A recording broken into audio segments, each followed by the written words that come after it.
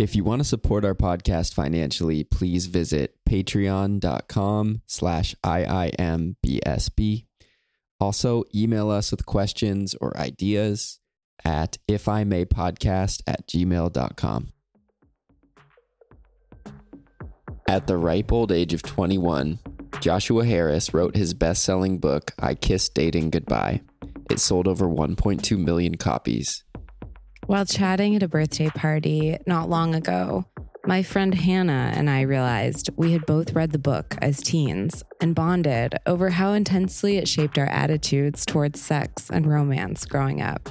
So today we welcome our friend Hannah Smith, whom you may know from the hit true crime podcast, The Opportunist, as we dive into the content of the book, the impressions it left on Justin and Hannah as teens, and Josh Harris's renunciation of the book and pivot away from Christianity.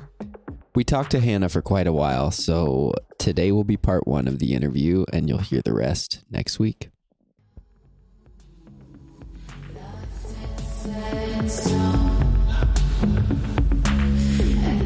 Welcome to If I May Be So Bold, a podcast about relationships. The ones we have with others, the one we have with ourselves. And given that Dan and I are a couple, you're going to be hearing about our relationship too. I'm Dan Epstein, a recording artist, former opera singer, and relational coach. I'm Justin Waring Crane, a therapist, recovering perfectionist, and karaoke star.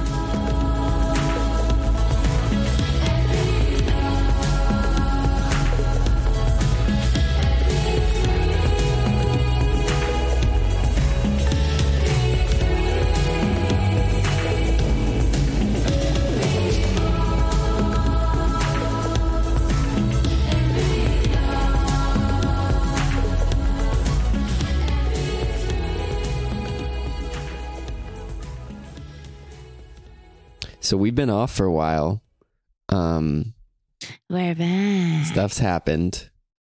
Oh my God. We got COVID. We got COVID finally.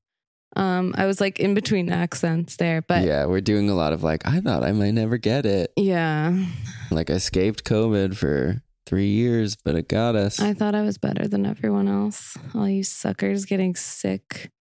But no, so we did finally get COVID. It's true. It was horrible. I got both my parents sick with COVID as well. They're fine. I was getting COVID like on moving day, moving in with Dan. So I felt super crazy in my body. And then watched too much Game of Thrones. Well, then we both kind of got depressed. Yeah, then we got depressed because, well, I think it was partly because I watched too much Game of Thrones. And I became... You're just so determined to get this Game of Thrones I became content so in here. depressed. You were like... Stopped watching beginning of season 4. Ugh. And yeah, I just got really depressed because of, the fatigue was so bad. I hear everyone talk about the fatigue, but I was like, No, it was really, I feel bad that I didn't, validate those people enough or something, because I had never experienced fatigue like that personally. I could not wake up in the morning. It was wretched. Yeah. But here we are. We're living together. I think it's going to be really fun.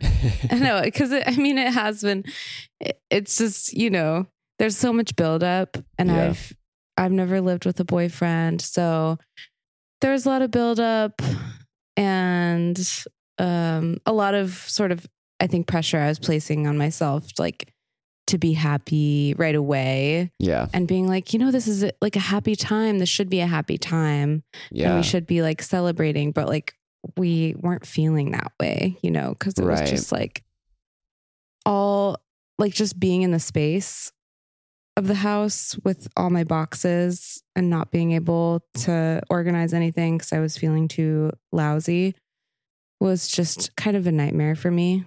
Right. Also, there was the element where you had been feeling really happy for quite a while. I know. I soared through the summer. I soared all summer. I was soaring for 3 full months, maybe even 4 months. But you kept worrying about when it was the energy of that was going to. I was like, it can't last because I was like freaked out by how happy I was. Yeah. And then when you did get depressed, I think we were both kind of bracing for whether that was going to be like a longer, like extended depression. And I also I wasn't depressed at first, but then I got really depressed for a couple of days. I think it was one of those things where, you know how like, sometimes even when something good happens, a lot of grief can come up. I think I was experiencing that in part along with the fatigue. So something good being me moving in. Yeah. And just that being like a major change. I was feeling that in my body.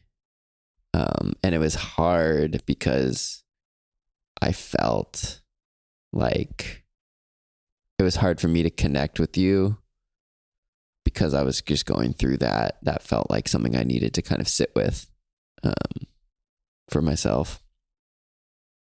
Yeah. Yeah. But don't worry, everyone. We're feeling more connected now. No, we had a housewarming party towards the end of October. It's almost, November. So, and that party was like kind of like a turning point, I think, because sort of came out of all the crap that was October and had like some really healing dance moments. We had like a dance party. And that felt pretty blissful. Yeah, it felt great. Yeah. And we're going to get to this interview in a bit, but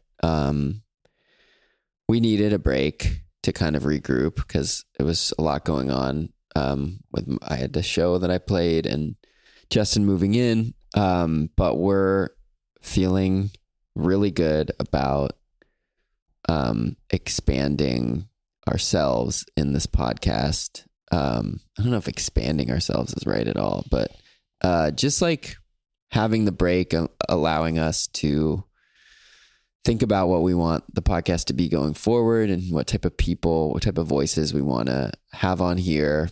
And yeah, I'm excited for what's to come.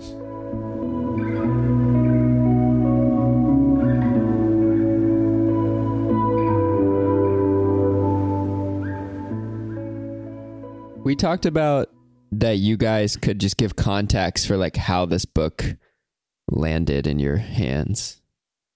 Yeah. Like what was going on, what was set the scene. Mm-hmm. Yeah. So Hannah, you were living in Oklahoma, I presume. Yeah. Oh, have we started? Yeah. This we're going. Should we start? Unless we want to like. Do we need to like lube ourselves up a little bit? What did you say? Do we need to like just like check in? How's everybody feeling? Yeah, I think that could be nice. Okay. How are you feeling, Justin? Oh my gosh. The echo is back. Oh no. And you didn't touch anything? Yes, I did. Sorry, that's my fault. Okay. Did you fix it? Yeah, I fixed it. I'm sorry. Okay. Nice knowing that echo could come back at any second though, frankly. Keeps me honest. Yeah. So we're going to discuss I Kissed Dating Goodbye, or How I Kissed Dating Goodbye. So the official title of the book is I Kissed Dating Goodbye, A New Attitude Toward Romance and Relationships. Mm-hmm. So I never read this book. I wasn't also not raised Christian in any way. So I want to know, I feel like I'm going to kind of just want to be like the outsider in this conversation, but I want to know, like for both of you, I want to know the context for this book coming into your life and, what that process was of delving in. Should I go first? Okay. So I don't remember exactly how old I was, but I think I was probably like an early teen, maybe like 14 or something. And so I grew up very Christian evangelical in Oklahoma. And it was pretty insular. I ended up going to a public high school, but before that I'd gone to all Christian schools, very small. 99% of my community and interactions were with people that believed exactly the same thing as me. Mostly, I did have like one secular neighbor who introduced me to things like the Spice Girls and like a few things that I got exposure. I mean, one secular neighbor sounds like something. It sounds like a show. It sounds like a movie. I don't know. Yeah. One secular neighbor. Wait, can we get context for the neighbor? Like, was that like, was that a big deal that this person was secular? Yeah. I mean, so she was like she was my only friend really who wasn't Christian. And she grew up across the street from me and we became really good friends. And we were close, but I was like very aware that she and her family weren't Christians. But then as I got older, it was sort of like a fun like escape. Whereas like I both wanted to be a really good Christian because I took my spirituality very seriously. But then like I was also becoming a teenager. And so I would go over to her house and we would listen to like whatever was on the radio at that time, which I wasn't allowed to listen to. We would watch, she had cable. I would watch like Full House, like very benign things that I wasn't allowed to do. Listen to the Spice Girls. So it was like sort of this peek into the world, which was meaningful to That me. is so... When you were talking about that, I had this flash memory of, we would go over to people's houses when I was growing up who they were members of the church that we were in. But this one family, for whatever reason, I think they were just more like more loose or like more like relaxed with music, especially, and maybe just in general. But I remember this one night that I was like, okay, all the kids would like hang out in the basement because that was like where like, they had like the rec room and it was like fun. That's where we could like listen to music. All the parents were upstairs, like doing Bible study or whatever. And we went downstairs and this girl's name was Rachel, I think. And she had like, she had like brown hair, like really thick brown hair. And she wore those like, those headbands that were like the zigzag, like headbands. Yes. you so like, cool. They're like in a circle, like small, but then you like put them on your hair and you like flip your hair over and they like expand, and just like hold your hair in this like formation. Anyway, it was like around the time that Oops, I Did It Again came out. Yes. I had never heard that music before. Wow. I was probably like 9 or 10 years old. I don't remember. And she was dancing like the way that Britney would dance. And I was like, like gasping, like, I couldn't even believe how she was dancing. And I was like trying to like copy that. Oh. And it was like, I think my sexual awakening was like that night, Yeah. It's so powerful when you're not exposed to those things and you're like learning about the world. I mean, as a kid anyway, as a young person for the first time, but then I don't know, that's such a powerful moment. And I love that it happens in a basement of like where the parents are upstairs. Like that's just so perfect. Yeah. Hannah, just to check, you are recording on your phone, right? Yes. Okay. That's all you got from this, Dan? No, I understand this. So if I'm hearing this correctly, are you recording on your phone? Yeah. You wait until I'm like crying and you're like, just to check in, are you recording? What iOS are you using? Just kidding. No, I don't know. I don't know, I identified with that so much. My friend, my secular neighbor, Emma, is wonderful. We kind of lost touch, but she's great. And I remember there was one time, because I also, tying back into like this book later, had to dress very like conservatively and modestly had to wear like loose clothes, covering up everything because of the idea that like that you have to not that your body could be like a dangerous thing to make someone else lust after you, particularly men. And so like I would always wear, you know, like one of my friends wasn't even allowed to wear like tank tops. And I could, but not like a spaghetti strap, you know? So I would go over to Emma's house and then like I would try on her clothes just to like see what my body looked like in a tight tank top, you know? And then of course I knew I wouldn't be able to like wear that out into the world, but it was like this little moment that I could have that. Yeah, it's like your window into like if I ever were able to wear this, like this is what it would look like, you know, and that's just like your like secret little world. Yeah. So, but then I guess saying goodbye to get, I guess, yeah. So when I was an early teenager, this book started to be everywhere. I mean, I looked it up actually before this, and it sold 1.2 million copies. And if you weren't like tapped into the Christian, contemporary Christian, like music or media at all, books, you might not have heard of it, but it was, if you were at all tapped into that at the time, you definitely heard about this book. And the whole concept is that you, the writer Joshua Harris is suggesting that dating is basically a sin, that like, and that the new way of dating would be getting to know someone with the idea that you might marry them. And so if you're not going to marry someone, you shouldn't even date them. You should, you know, and it goes way deeper into that. But I think how it, if, you know, at the time in my life, it was like, I was definitely starting to think about, do I want to date people? Do I have a crush on someone at youth group? Definitely lots of crushes at youth group. But you know, I also was like, well, I'm not ready to get married. So meanwhile, you're how old at this point?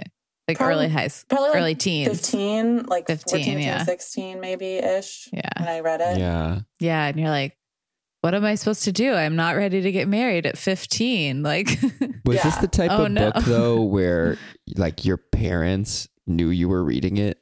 Like it was like, or was it like through your peers that you came into this book, you know? I think I came into it through my peers. Yeah.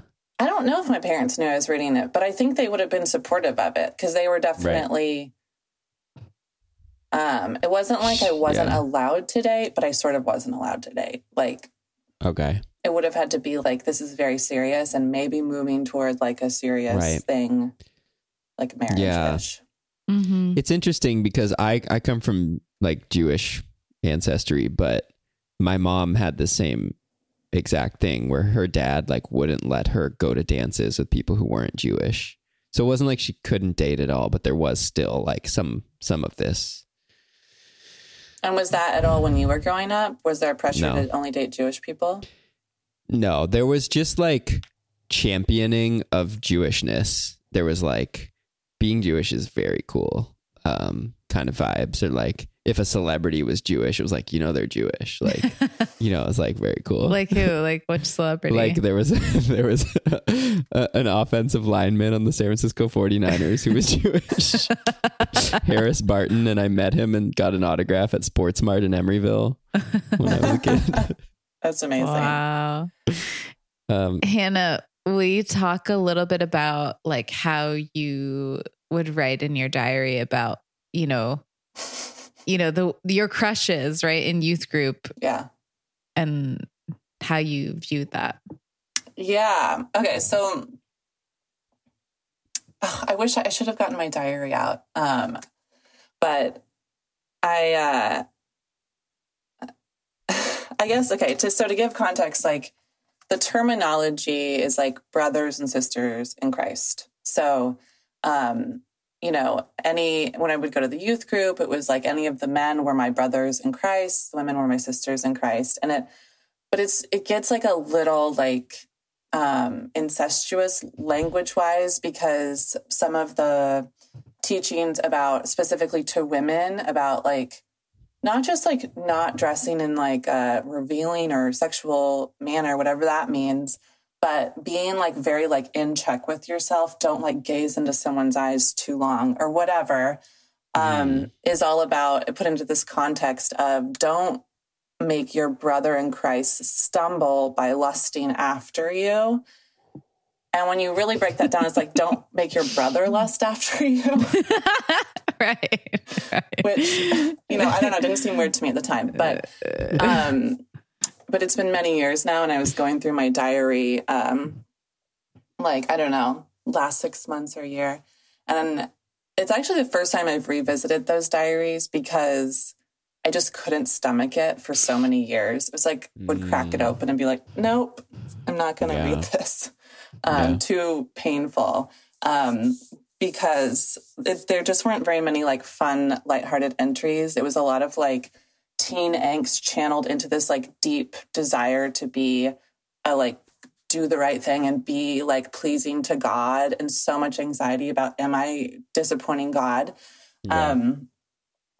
So then I like hit puberty and I start having crushes on people, and like, you know, I'm going to youth group and like, it's because I want to like study the Bible, but really I'm like, who's going to be there? And, but then I was channeling all of that into these like really sincere, long journal entries about like my brothers in Christ and how like I wanted to like just encourage them to be better Christians, but then like would kind of veer into like how they were really like sexy or good looking. And then I'm like writing this thing about like how my brother is like handsome. And like, I'm like, if anyone found this, they'd be like, what the hell is going on with this very confused 15-year-old? But yeah, it was like, it's funny to think back about that. Even in my diary, I couldn't just be like honest with myself about that, because God is always watching, you know, God is even reading your diary. But yeah, it was a lot of like tampering down, trying to contain my like sexuality to something that could be like not out of control. And I think that really ties into this book and the culture at large. Like, I mean, the book opens with this like story about this man and woman who are like getting married, like, and I think it's like she's walking down the aisle. I think we should actually read this first page and a half. Yeah, I think like, is that okay with you? Yeah. Okay. I think that this is like a really wild story or parable, I guess, that was dreamt up ostensibly by the author. Mm-hmm. But I think I just want to read that whole first little page and a half. Do it. Okay. So, here we go. So this book opens with the following parable. It was finally here, Anna's wedding day, the day she had dreamed about and planned for months. The small, picturesque church was crowded with family and friends. Sunlight poured through the stained glass windows, and the gentle music of a string quartet filled the air. Anna walked down the aisle toward David. Joy surged within her. This was the moment for which she had waited so long. He gently took her hand, and they turned toward the altar. But as the minister began to lead Anna and David through their vows, the unthinkable happened. A girl stood up in the middle of the congregation, walked quietly toward the altar, and took David's other hand. Another girl approached and stood next to the first, followed by another. Soon, a chain of 6 girls stood beside him as he repeated his vows to Anna. Anna felt her lip begin to quiver as tears welled up in her eyes. "Is this some kind of joke?" she whispered to David. I'm sorry, Anna," he said, staring at the floor. "Who are these girls, David? What's going on?" she gasped. "They're girls from my past," he answered sadly. "Anna, they don't mean anything to me now, but I've given my part of my heart to each of them." "I thought your heart was mine," she said. It is, he pleaded. Everything that's left is yours. A tear rolled down Anna's cheek. Then she woke up.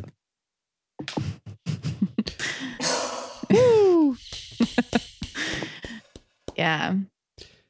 Do you guys want to talk about that, or should we let Justin? I think we should let Justin talk about when you like first got the book in your hands. Okay. Or the other book. Or the other. Yeah. When Josh Harris came into your. So yeah, the context here. Say that again, Dan. The moment that Josh Harris took a part of your heart.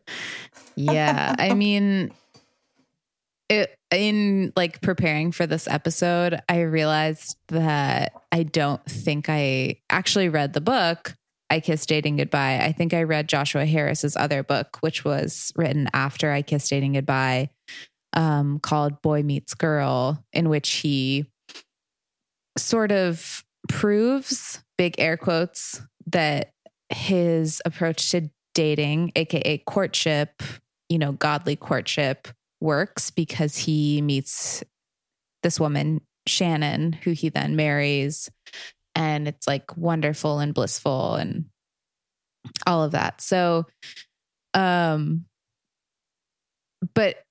yeah, but this book was very present for me. I Kissed Dating Goodbye was in conversations. It was in the culture.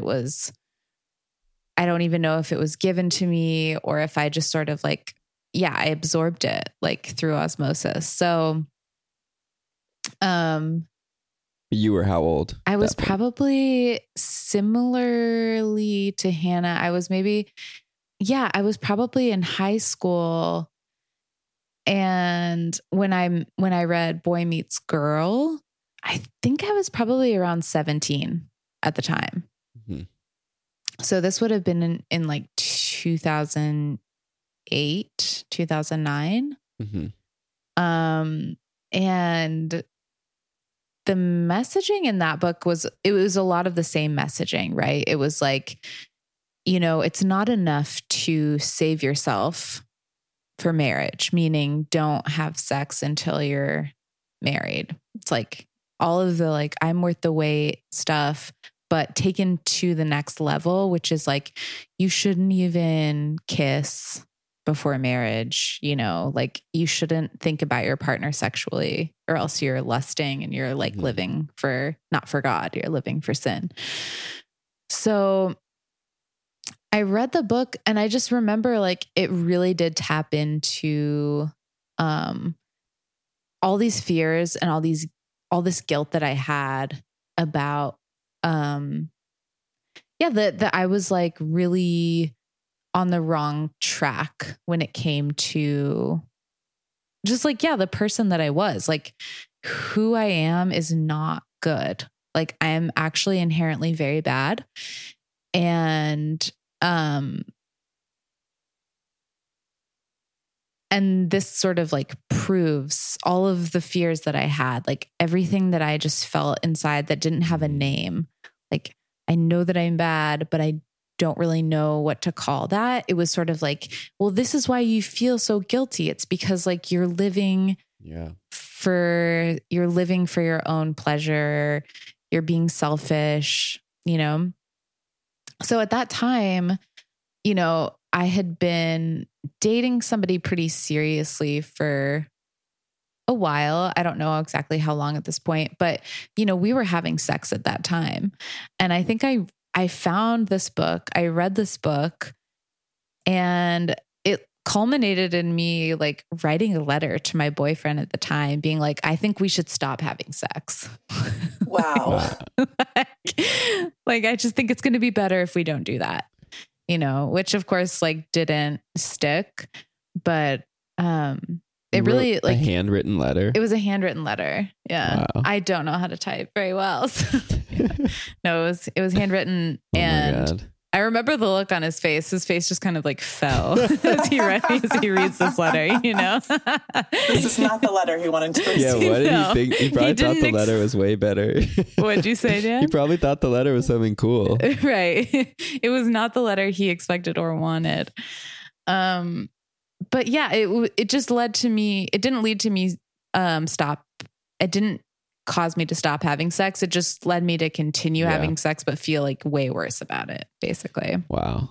Yeah. When you were saying, Hannah, about feeling like the thing about not letting your gaze sit too long with someone, like the idea that, I mean, I didn't have this messaging exactly, so it's really striking me.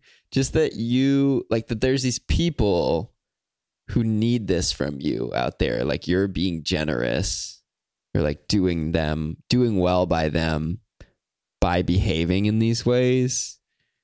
That I just can only imagine as a child, like how impressionable, how much of an impression that would leave. I mean, yeah, like I think it ties into what you were saying, Justin. I just like identify with so much of that. This feeling of this deep worry that like I am bad, and this type of messaging only just like plays into that fear and worry and like amplifies it. And you are like, we're then sort of forced into this like struggle of trying to celebrate ourselves and experience pleasure, which also constantly in this book, and I think it sounds like in the book you read too, like every other page, basically, pleasure and sin are associated. Your own pleasure is a sin. Your own pleasure is a sin. That's a message that gets like pounded into you over and over and over again, which is just like terrible. You know, then how do you like celebrate experiencing pleasure? And you know, there's one thing which is like maybe some people read it or hear the messaging and then they don't have sex, or they kind of shut themselves off from feeling like a sexual person, which is really sad. But also maybe you do have sex and then you're just ridden with like guilt and feeling terrible about yourself, which also happened to me once I started having sex. I wasn't married.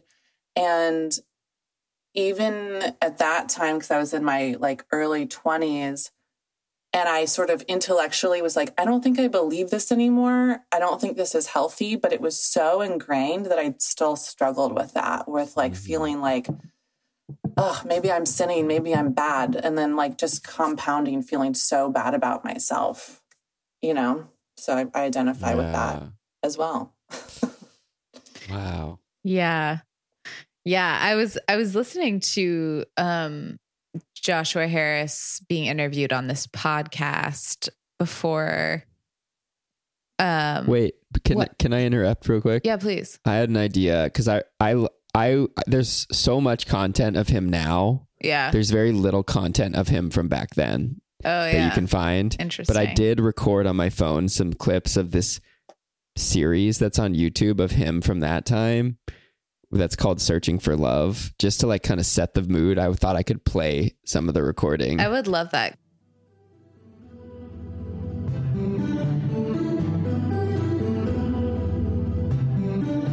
Okay, I'm going to play this clip and hopefully it'll sound okay. The Bible says in Proverbs 19:22, what a man desires is unfailing love. What a man desires is unfailing love. You know, even though those words were written thousands of years ago, they still resonate in our hearts, don't they? That's what people are looking for. They're looking for love that's real, love that's going to last, love that's not going to let them down. We're all searching for true love. The question is, where are we going to find it? It seems these days that people are looking for love in all the wrong places. There are over 3,000 dating services in America today. Every year they rake in over $1 billion. Countless websites are devoted to finding love.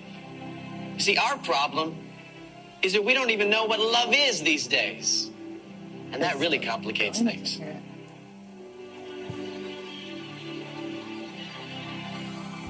You couldn't hear it at the end? I didn't hear the very end. I don't know what happened. Oh, weird. Did you hear the end, Justin? I did. Okay. He said, see our problem these days. And I don't understand what why does he have this accent? What the accent is. It sounds like a Southern accent. He said, "See, our problem these days is we don't know what love is anymore." Yeah. That was all he said. It's like, I mean, the chutzpah, if I may. Yes, you may. Of a 21-year-old man saying this thing in this tone is, it's unbelievable. Yeah. Okay.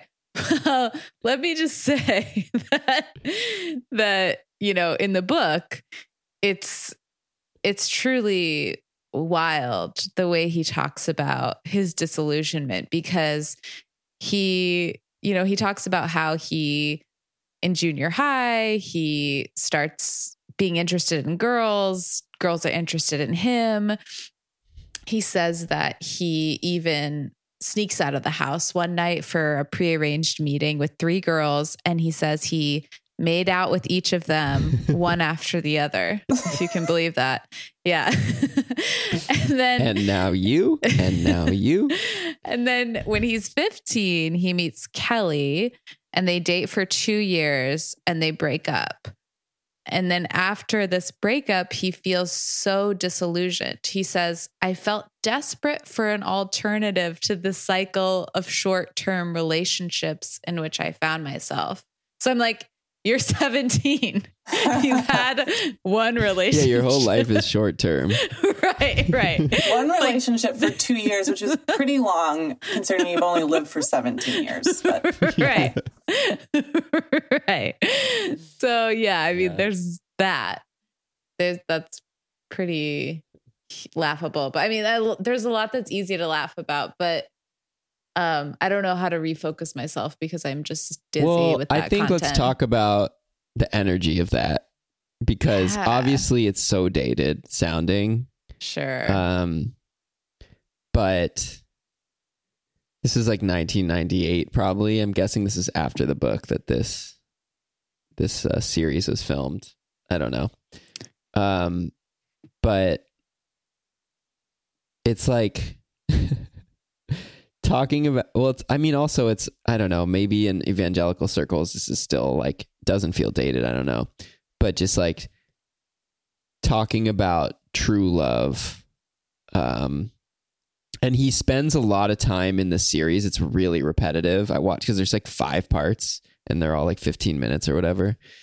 He spends a lot of time talking about love and all the virtues it has. It's like love is pure, like love is, it doesn't question, like he's describing it, and it's like I'm listening to it, I'm like, okay, like according to who? Like where is this actually coming from, and how do you know these things? Like it feels so intangible. Sounds like it might be from 1 Corinthians 13. Do you know that? Oh, maybe. Love is patient, yeah. love is kind. Yeah. Okay. So it's from the Bible. Okay. That's where it's coming from. Yeah. That's where it's coming from, Dan. Okay.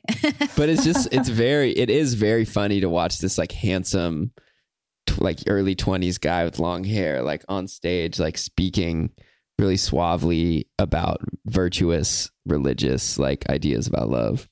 Yeah. It's hard for me to watch that. I watched part of his TED talk that he did later where he apologizes. And even that's hard for me to watch because he has this, he talks like a pastor. I mean, probably like what you're talking about. Like it feels like he's up there, he's giving a presentation, and it's very hard for me to listen to. And he later became a pastor, right? Of a mega church. Yeah. Right. So, I mean, I feel like we're going to talk about him and like his arc. I will also say, I wrote this down from the video. He says he describes dating as shallow and empty. And then he says, I've thought about it and I've realized we need God. Like, so it is very much like pastor speak. Mm-hmm. Yeah. Mm-hmm. Yeah. The whole book is sort of built on this dichotomy of like, you're either living for yourself or you're living for God. It's like the two can't really coexist. Yeah. And also this false dichotomy of getting versus giving in a romantic relationship. Like you can't possibly be get it. You can't be giving if you're also getting, it's just like, I don't experience that in my relationships. So there's a lot of either or language. He says on page 19 that, the Bible teaches that if we truly trust in Jesus Christ, we die to our old way of living and we can no longer live for ourselves. We now live for God and for the good of others. Right. So it's just very confusing because if you're like, so if I care about myself, then I hate other people somehow. Yeah. Can we talk about the cover? Oh yeah, Dan, I want you to try to describe the cover for people. Well, okay. Hannah said this cover is so iconic. So maybe Hannah, you describe like actually what's on the cover. No, I think Hannah should describe how she feels about the cover, and you should describe like the reality of the cover. All right, I'm gonna look at it. I'm gonna look at it real quick. I'll also say a couple things.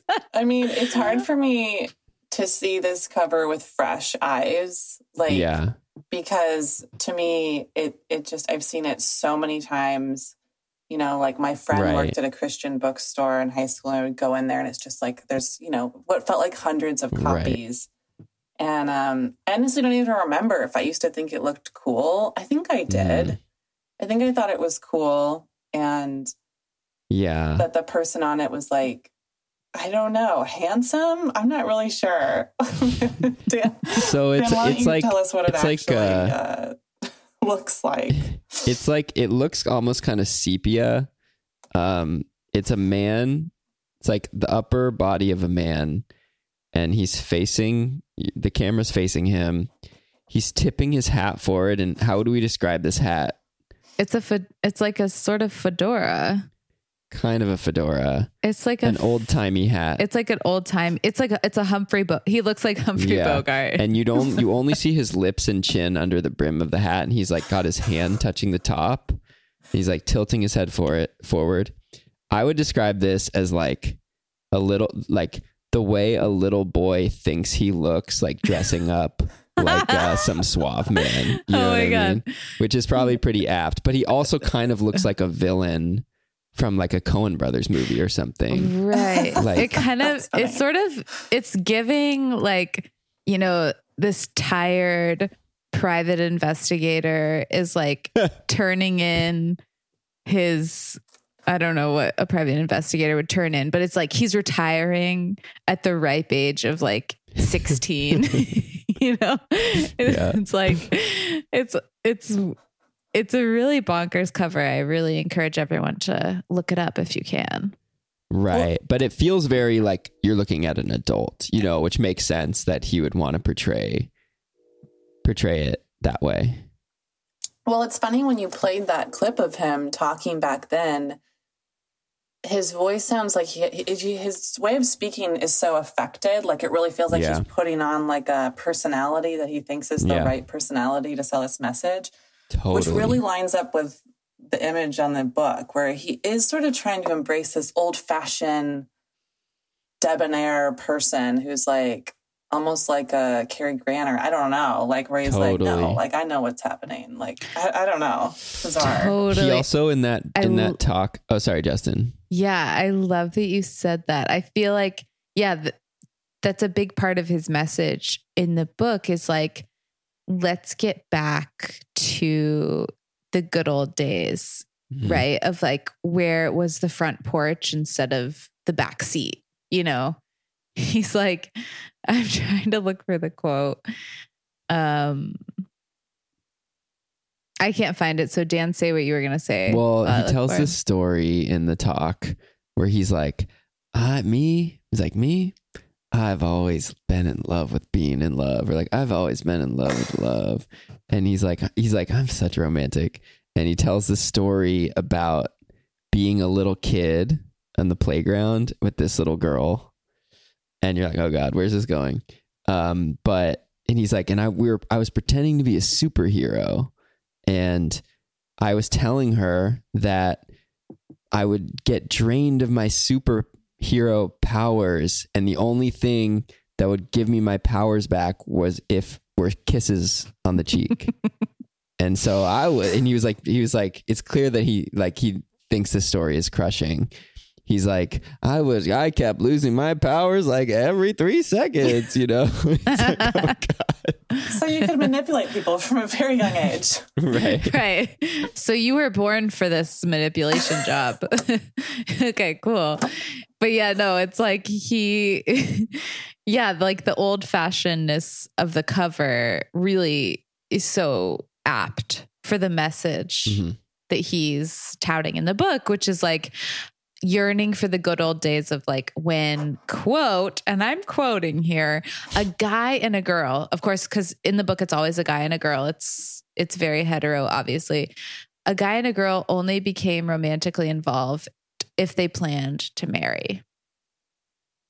So that's like the standard that he's setting up is don't expect to get affection from a girl, like you're like undivided affection from a girl, unless you're planning to marry her.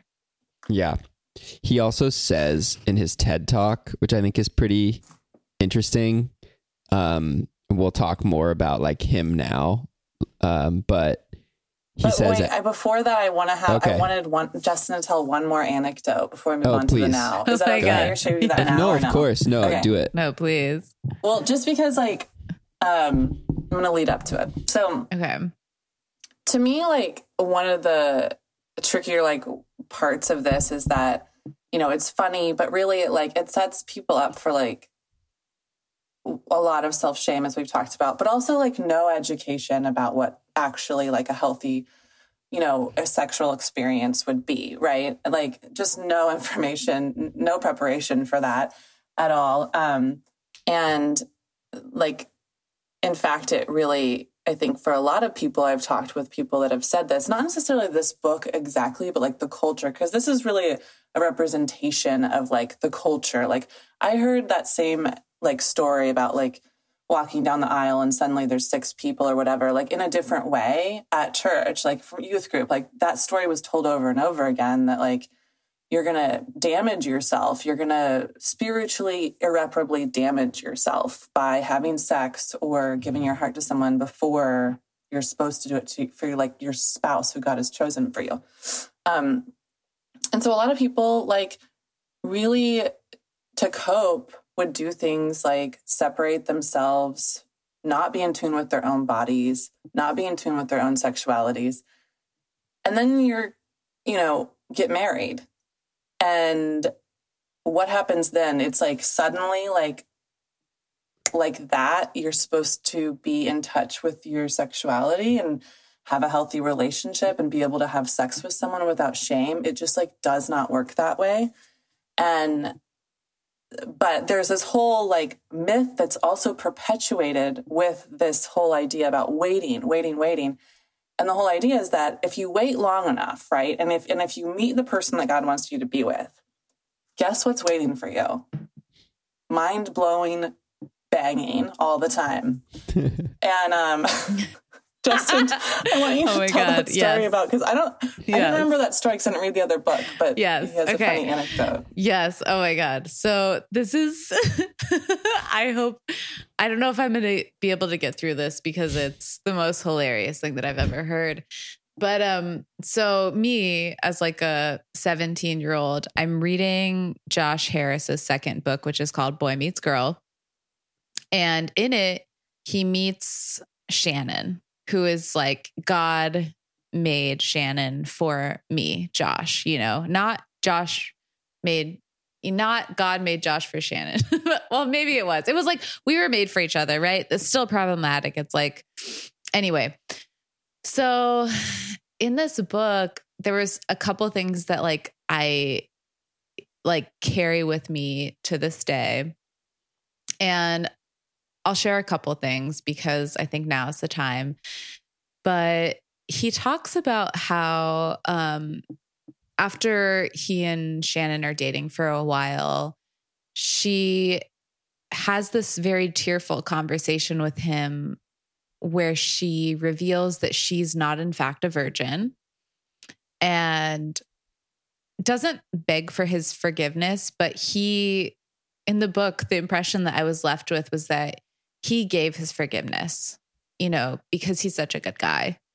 And she was damaged. She was damaged goods. She was impure, filthy. But he was like, you know, I understood and we moved past it, kind of thing. So they get married and it's wonderful. You know, they've courted their way into marriage the way that he in I Kiss Dating Goodbye says is the best way to get to know someone. Courtship being defined as you get the family involved, the end goal is marriage. And there's no lusting, there's no kissing, there's no touching, blah, blah, blah. So we could probably cut out everything I just said. The main juice is that he talks about their honeymoon in the book. He's like, you know, these modern secular couples, I feel so sad for them. Like, I feel so bad for them because they, on their honeymoons, they have to schedule all these activities. They have to schedule scuba diving. They have to schedule paddleboarding. They have to do rock climbing. But, you know, me and Shannon, like, we didn't leave our hotel room the whole time because he doesn't say this, he says, but he means like we were fucking the whole time because it was just so good. The sex was so good and we were so into it. So that really stuck with me because I was like, I don't want to have to schedule all these activities like because I'm bored of sex. You know? Yeah. I don't even like rock climbing. Yeah. I was like, well, I better like save myself so that there's something to look forward to, you know? It's such an interesting image because and it's funny that it's like the scheduling he's focused on. You know what I mean? But it's like these people like really depressed, like rock climbing. Right. We have nothing else to do but rock climb. We're just filling time. And play pickleball. Too bad we had all that sex before we were married. Damn. Yeah, now there's no sex that's left to have. Yeah. Yeah, that was a great that's book. Amazing. He said in the TED Talk that at age 20, he knelt in his parents' living room in Oregon and prayed to God. And he said, God, let me write a book that will change the world. Oops. Yeah. You have to really qualify when you say change, you have to say like for the better. Well, I feel like that, like, you know, indicates what it is, right? It's like he packaged these ideas that there was a huge audience for, and him being like a young man saying these things left a big impression on people, or like really was able to deliver the message in a powerful way. Yeah. So he originally, this book was actually sort of a talk or sort of a sermon that he gave to the congregation of, I think, the church that he was part of, or some church. And I can't actually, now I'm sort of confused on the details, but he basically gave a talk, I think, first about how great homeschooling was for him. And it's like, isn't it so great that my parents homeschooled me, and look at me, I'm this, you know, shining example of what homeschooling your children can do in raising a godly child. And he gave that talk to a congregation and got a standing ovation from everyone there. And now, with all of his years of reflection and hindsight, he sees that those parents were giving him a standing ovation because they were like, that's what I wish my kid was like, you know, seeing him. And then